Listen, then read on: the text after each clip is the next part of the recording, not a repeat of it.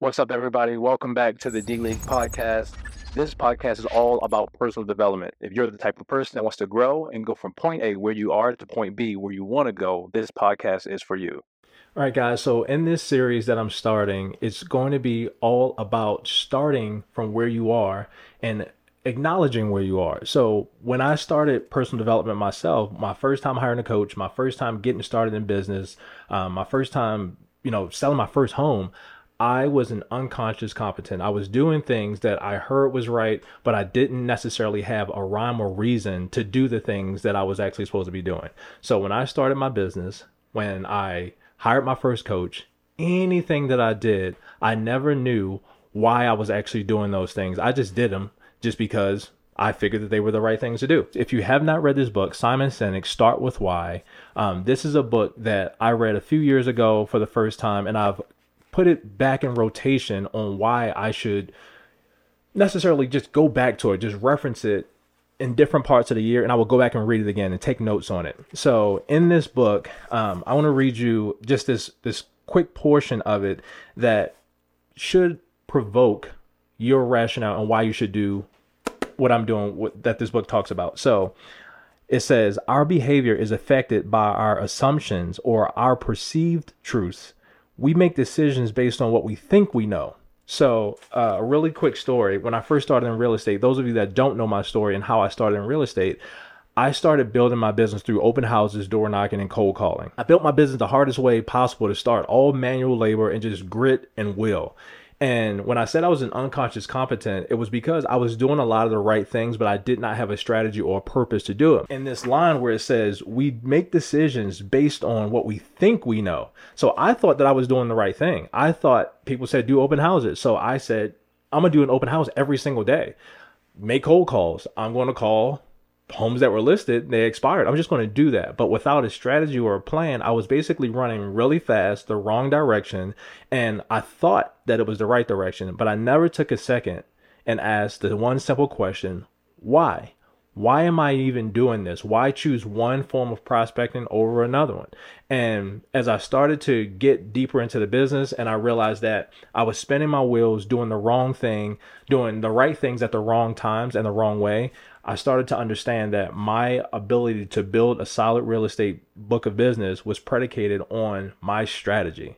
So outside of real estate, you may be a person that just wants to get better at a particular field, be a better husband, be a better wife, a better parent, and you don't know how to do it, but someone has told you these things contribute to a better relationship. These things contribute to being a better parent, but you don't really know why. I would encourage you to not just write it down, but there's something special that happens when we talk to ourselves. I talk to myself a lot, mostly out loud, because sometimes, especially when you get upset or you're sad or you're angry, when you're able to zoom out, ask yourself a question or say something out loud, oftentimes it may sound ridiculous if you say it out loud. When you're angry and you're about to say something that you don't mean, just saying it out loud, not to the person, but just amongst yourself, you often realize that just taking a second to think and process an issue audibly out loud, it's not as bad as it seems. And sometimes it doesn't even require you to communicate it to the other person if another person is involved.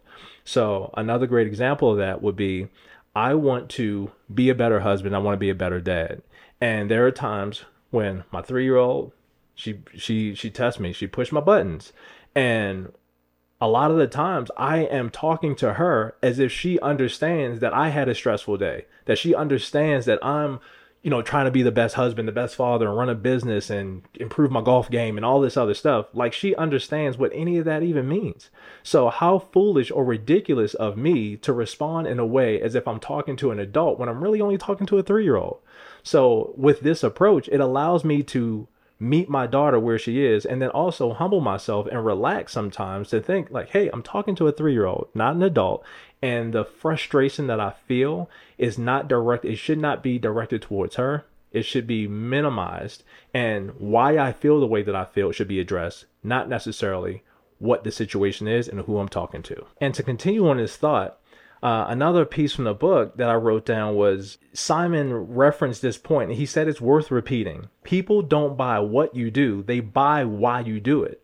So while we're on the topic of parenting, my daughter, I could tell her to eat broccoli, eat your vegetables. Make sure you consume real foods. And in her mind, she would rather have a cookie because she's 3 years old. She would rather have a treat. And it's not because that the treat is necessarily a bad thing to have, or broccoli's the best thing to have, or whatever we're trying to convince her to have.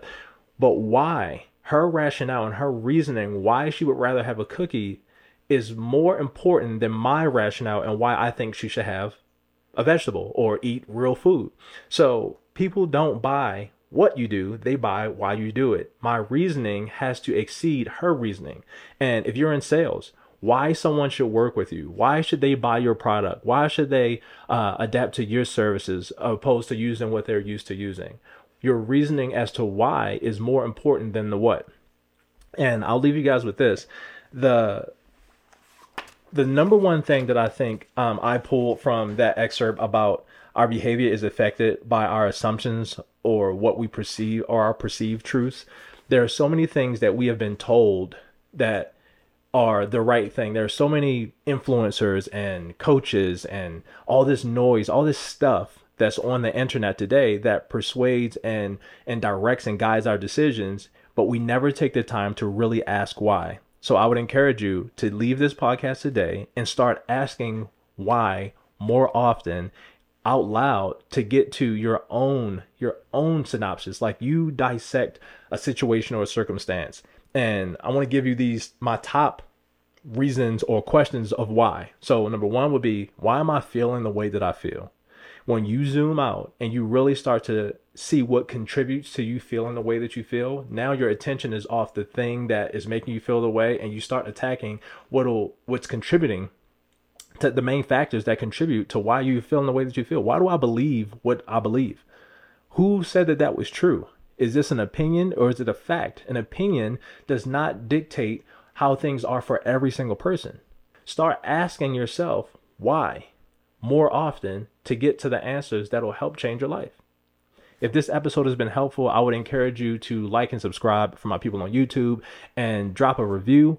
For my people that are listening to audio, 7 Minutes with Sam is all it is micro bites to help you start your day, get warmed up on the treadmill, commute from place to place. But that one thought, that one question of, maybe I should ask why. Why don't I ask why more often? Those small instances that could provoke you to think differently, walk differently, act differently, to change your life is what the purpose of this podcast is for. So if this has been helpful, share it with somebody, and I will see you guys on the next episode of 7 Minutes with Sam.